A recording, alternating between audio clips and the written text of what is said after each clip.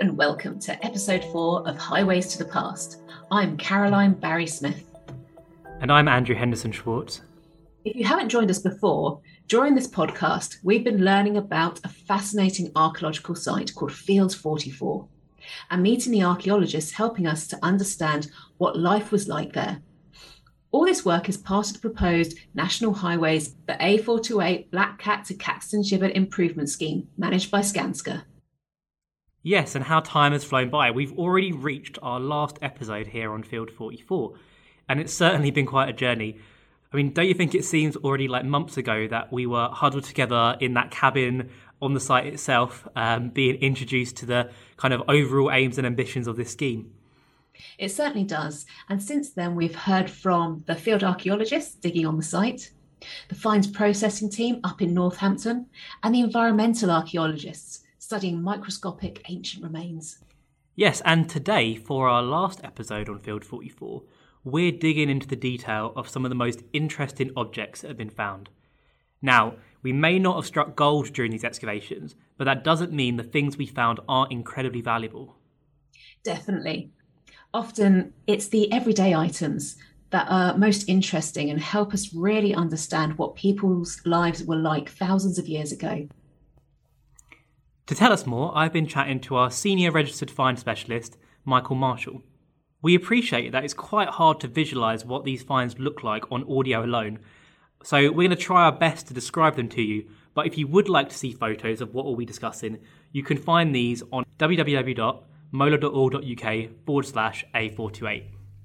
I'm really looking forward to hearing about what these artefacts tell us about life at Field 44. So without further ado, let's head over to our London archive to get a close-up and personal view of these 2,000-year-old objects, here on Highways to the Past.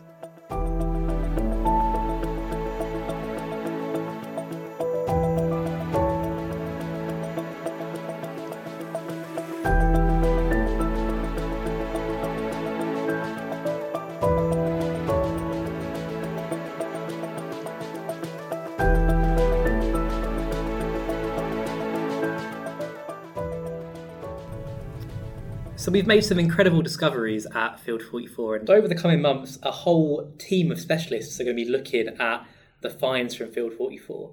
But we've been fortunate enough now to be joined by find specialist from Mola, Michael Marshall, who's had a first peek at what has been coming out of the ground at the site.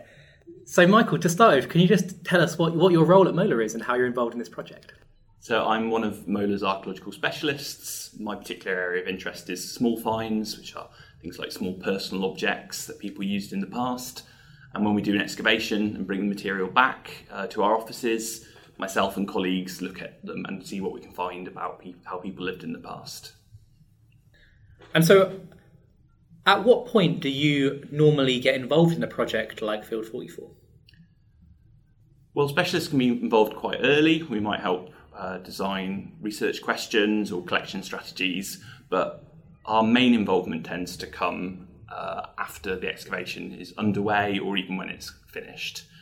So this is when objects start coming back to the office and we start to examine them and feed back the information that we can figure out from them into the project databases and to the project team.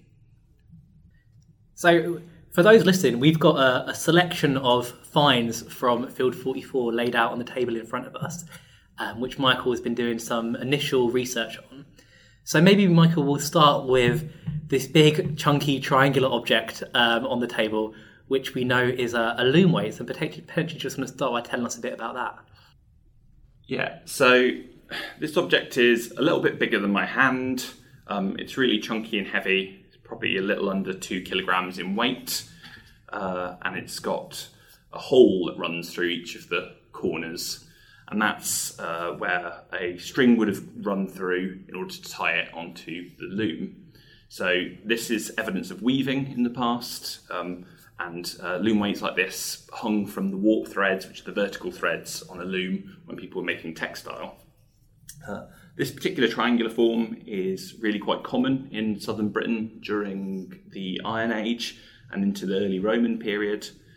It's, I would say, the kind of thing that we would expect to find on a rural Iron Age site, But one of the really interesting things about the discoveries of Field 44 is that they found a group of these together associated with a specific building, and also with some other objects like bone or antler combs, which might have been used in the weaving process as well.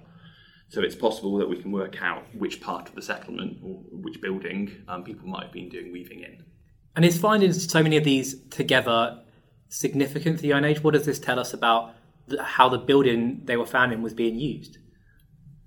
Well, I think it'll depend in post-excavation when we can work out how these objects got into the ground. Were they left there as they were used, or were they thrown away in a particular place? Perhaps they formed part of a votive deposit. But even just looking at the objects themselves can potentially tell us quite a lot about the technology of weaving. So we can look at how heavy the weights are, how wide they are, which might suggest how they were spaced on the loom, and the sort of the tension that would have been on the thread. By looking at the clay involved, we can work out where people in the settlement were gathering resources from. Did they just dig it straight out of the ground on the site, or were they bringing clay from somewhere else in the landscape? So, potentially there's really quite a lot of information you can get out of just one object. So I know we've also found some metal objects from the Iron Age period at Field 44. And in front of us, we've got a pin. So do you want to talk a bit more about what this find represents? So this is a nice example of a ring-headed pin. It's made out of bronze. It's about 12 centimetres long. And it's made from a single piece of wire, essentially, which is kind of kinked over, then turned into a loop at the end. And this is really quite a common type of dress accessory that we find in England and in sort of adjacent areas of Britain and Ireland during the Iron Age. Really, they get introduced in the early Iron Age, but they're quite long-lived. We know they're sort of personal objects, probably associated with dress somehow. They are occasionally found in burials, but it's not entirely clear what their function was. Some might have fastened clothes. A few have been found around the head, and including some quite elaborate ones in burials in East Yorkshire. So it's possible that some served as hairpins or pin shrouds in burials. When you find one outside of a burial context in a normal site, it can be quite difficult to say firmly what they're used for. But what they do represent is the fact that people aren't just producing things like textiles on the site. People are living here. People are pinning their clothes. People are dressing themselves, adorning themselves with these products as well. So we also know that Field 44 is a settlement that carried on through into the Roman period from the Iron Age, and we have some examples of these Roman finds in front of us here. We have several coins that were found on site, so maybe we can talk through some of these and what they can tell us. Yeah, so coins are really useful for looking at the chronology of a site because we can date them quite closely. With Roman coins, that normally involves identifying the emperor that's on them, and then you can narrow it down even further by looking at things like the different offices that the emperor holds at different times, and we can use that to sometimes pin down a coin to within an individual year even. The coins that I've got out on the table span 3 centuries. The earliest is a coin of the 2nd century AD. This is from the 140s. Sestertius minted by Antoninus Pius in Rome. So you've got this kind of sense not only that this part of the world is becoming part of the Roman monetary economy, but also that objects that have travelled a really long way are making their way into the hands of people who are living on the site. The second coin is a little bit later. So this is a coin of Carausius, which was minted much more closely to home. This is a smaller coin, what we call a radiate, because the emperors on these types of coins wear radiate crowns, basically spiky crowns. And Carausius is quite interesting for the history of Britain because he was essentially an usurper who led a sort of breakaway part of the Roman Empire. And this coin was made in London rather than in Rome because Rome wasn't part of his empire. It was the Britannic Empire. It was focused on London, which would have been his capital. So I guess this is showing that even through these periods of instability, that life at Field 44 was carrying on as in some ways as normal, that trade was still happening, that it was business as usual for them. Yeah, absolutely. These types of coins are found pretty commonly in the countryside of Roman Britain.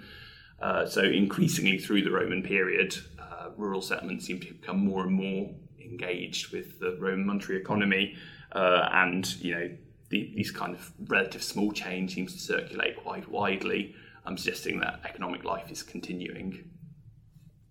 And then the last couple are some of the most common sorts of coins that we find on Roman sites. These are dating to the middle of the 4th century AD, little nummi.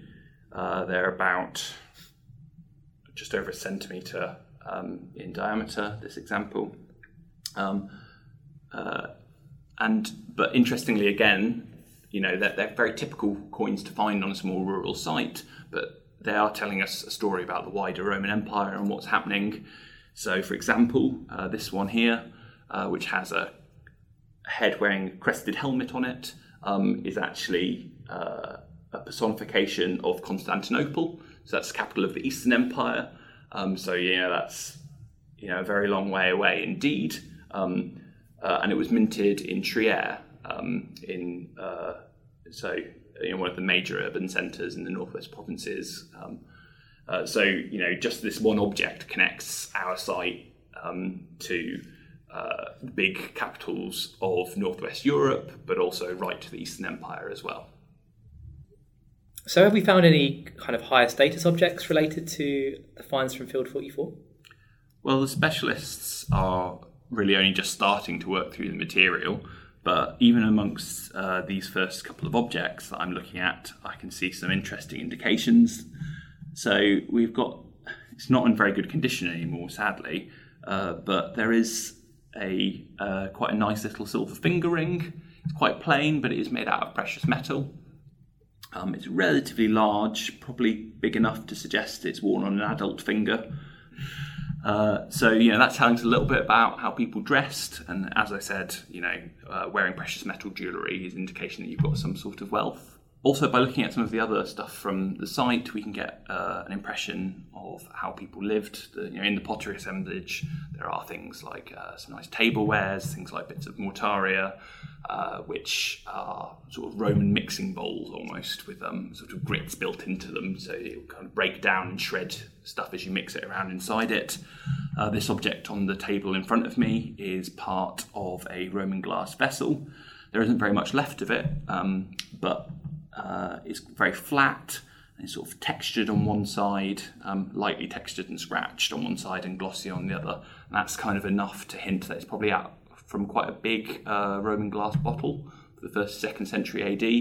So whether this came to the site to be used as a vessel, whether it came with its contents, maybe olive oil or something like that. The actual raw materials come all the way from the Mediterranean at this time, although they were making glass vessels inside Britain out of recycled glass. So, it suggests that people on this site are able to get access to maybe not luxuries, but certainly the sorts of things that people within Roman Britain are coming to almost take for granted. So I guess what you're saying there is we're looking at a group of finds that firstly suggests that these are people that are not just surviving, they're doing more than that, they're thriving at Field 44, and that they're also connected to the wider world, or increasingly connected to the wider world as we go through the Roman period. Yeah, absolutely. I mean, one of the really interesting stories of Roman archaeology is that sort of interplay between the local and the more global. The Roman Empire has lots of different communities that are sort of strung together. And there's people and stuff moving around, much as there is in the modern world. And it doesn't mean that everybody lives exactly the same lifestyle. If you compare our sites to, say, a site in Gaul or in North Africa, obviously there's going to be major differences, but there are sort of common threads that kind of flow through them all. So, some of the same sorts of coinage, because you're talking about this sort of integrated monetary economy, certain goods that connect different parts of the empire together. things like particular foodstuffs, particular ways of preparing your food are also sort of common ways in which people live their lives. So things that might be quite familiar, if you travelled from one area to another. So as you said, we're still in quite an early stage of our work in assessing these finds that we found at Field 44. So what comes next in the process? Well, these artefacts will be sent out to various different specialists with different areas of expertise to see how much we can find out about them. And it's at that point that we can start really building up a clearer picture of what the nature activity at Field 44 was. So our final question that we have for you, which is something that we're asking to everyone on the podcast, is what's the best thing about being an archaeologist? That's a really great question. I really love looking at objects because they can tell you about all these little small events in people's lives. You can pick up something and there's some wear on it and you can tell how somebody used it. You can imagine, if you hold a heavy loom weight in your hand, you can imagine the experience of somebody sort of hefting them into place when they're setting up the loom. And that's a really sort of tangible connection. And they seem like kind of quite trifling little observations. But I really enjoy the way that when you start looking at them across a site or, across, a country or whatever, you actually start to build these quite interesting perspectives on what life was like in the past.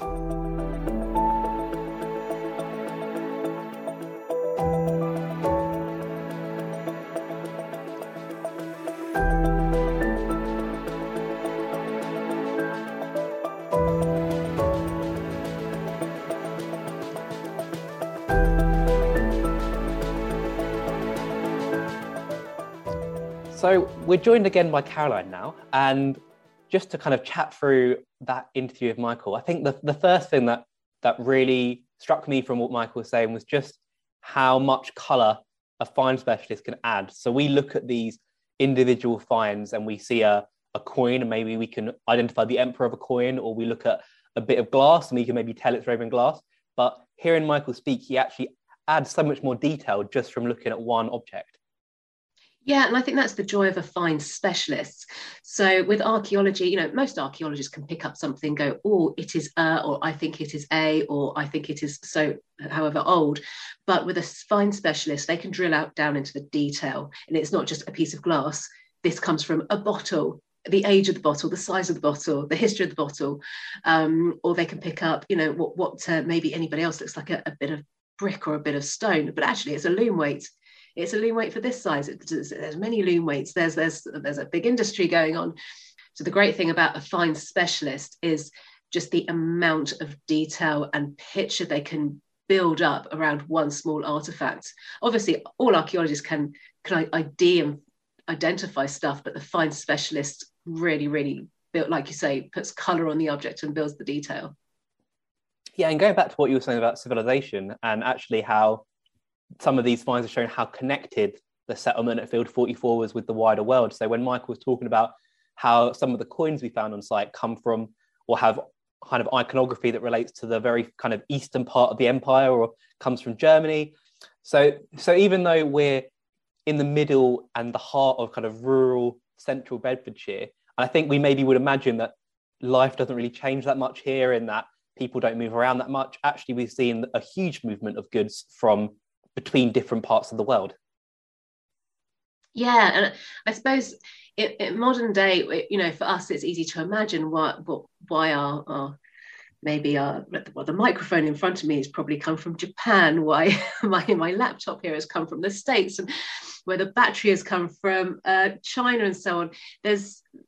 For us, it's really easy to understand international connections and international trade. And sometimes we think, people in the past, well, they didn't have aeroplanes and they didn't have fast cars, so how on earth did they get around? But actually, people were internationally connected 2,000 years ago. And it's evidence like this that really demonstrates that But the other interesting thing about this, and the other thing we must remember about archaeology, is not actually just about the things we find or the finds we have in our hand. It's the things we don't find, the gaps, the things that are missing. And that can also tell a big part of the story.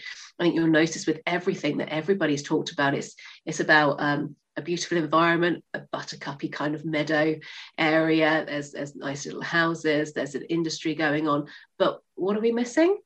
We're missing weapons, war, arrowheads, shields, chainmail. All of those things are actually not found in this archaeological record. It doesn't necessarily mean that they weren't there because we haven't found them, but we certainly haven't seen anything of that type. And that is an important part of archaeology, the bits you don't find as well. So we're coming to the end of our time at Field 44 and talking about Field 44. So looking back on the past 4 episodes, what have been some of the highlights for you, Caroline? I don't know whether it's a highlight, but it was cold out there.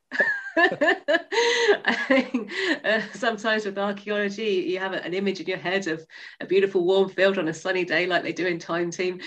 But that was a cold place to work. So one of the memorable things is just seeing how tough our team are and how resilient they are, and they go out in all the weathers and do their job. And that is fantastic. It takes you've got to be quite a healthy person, and to have quite a joy and a love of this job, to be able to go out in those kind of conditions and still come home smiling and going, I found something cool today. That's one of the big takeaways, is actually the team that do this work. Yeah, and I take going away from the weather and back to the archaeology a little bit more. I think for me, one of the things that I kind of noticed was we're actually working in quite a kind of small area. So you could probably walk across Field 44 in about kind of 45 seconds, a minute, maybe, walk across the whole site. But just from this very small area, we've found so much stuff, and we've answered so many different questions about what life was like in that specific area at the time. So it only kind of just leads you to wonder what more is going to be found on the rest of the kind of A428 scheme. What I love about the idea of the A428 scheme is, unlike if you're working on an archaeological dig on a building development, you just dig that development site. You just dig those areas and then you go away, and it's just the information from that site. You don't have a picture of, or a linear picture of what is going on in the local environment further than a few meters from what you've got there. Whereas what's great about the A428s is we've got Field 44, but you can guess from the name, there are another at least 43 fields before it, and there are a load of fields after it as well, with potential. And all that potential can build a really, really big and long picture of what is going on in this wider area and what's going on in this area of the UK. Not just a single field, a single site, you dig that and move along. We've got so much more potentially we can find out. But the great thing about archaeology is we just don't know what's going to be in Field 45, Field 46, Field 47. We can make a good judgment, but it'll only come, or the facts will only come once we start the digging.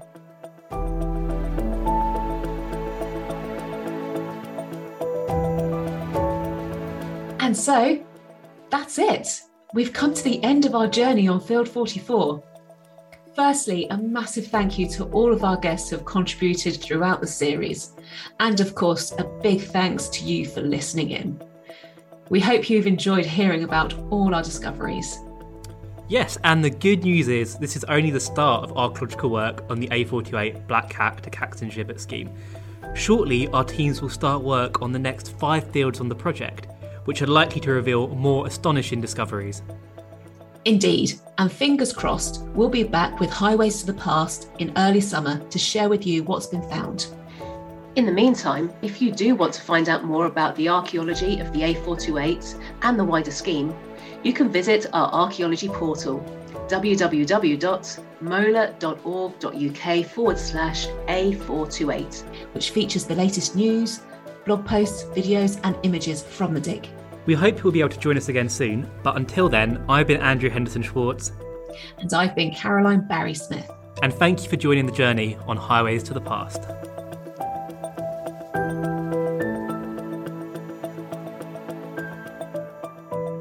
Archaeological excavations on the A428 are part of the proposed National Highways Black Cat to Caxton Gibbet improvement scheme managed by Skanska.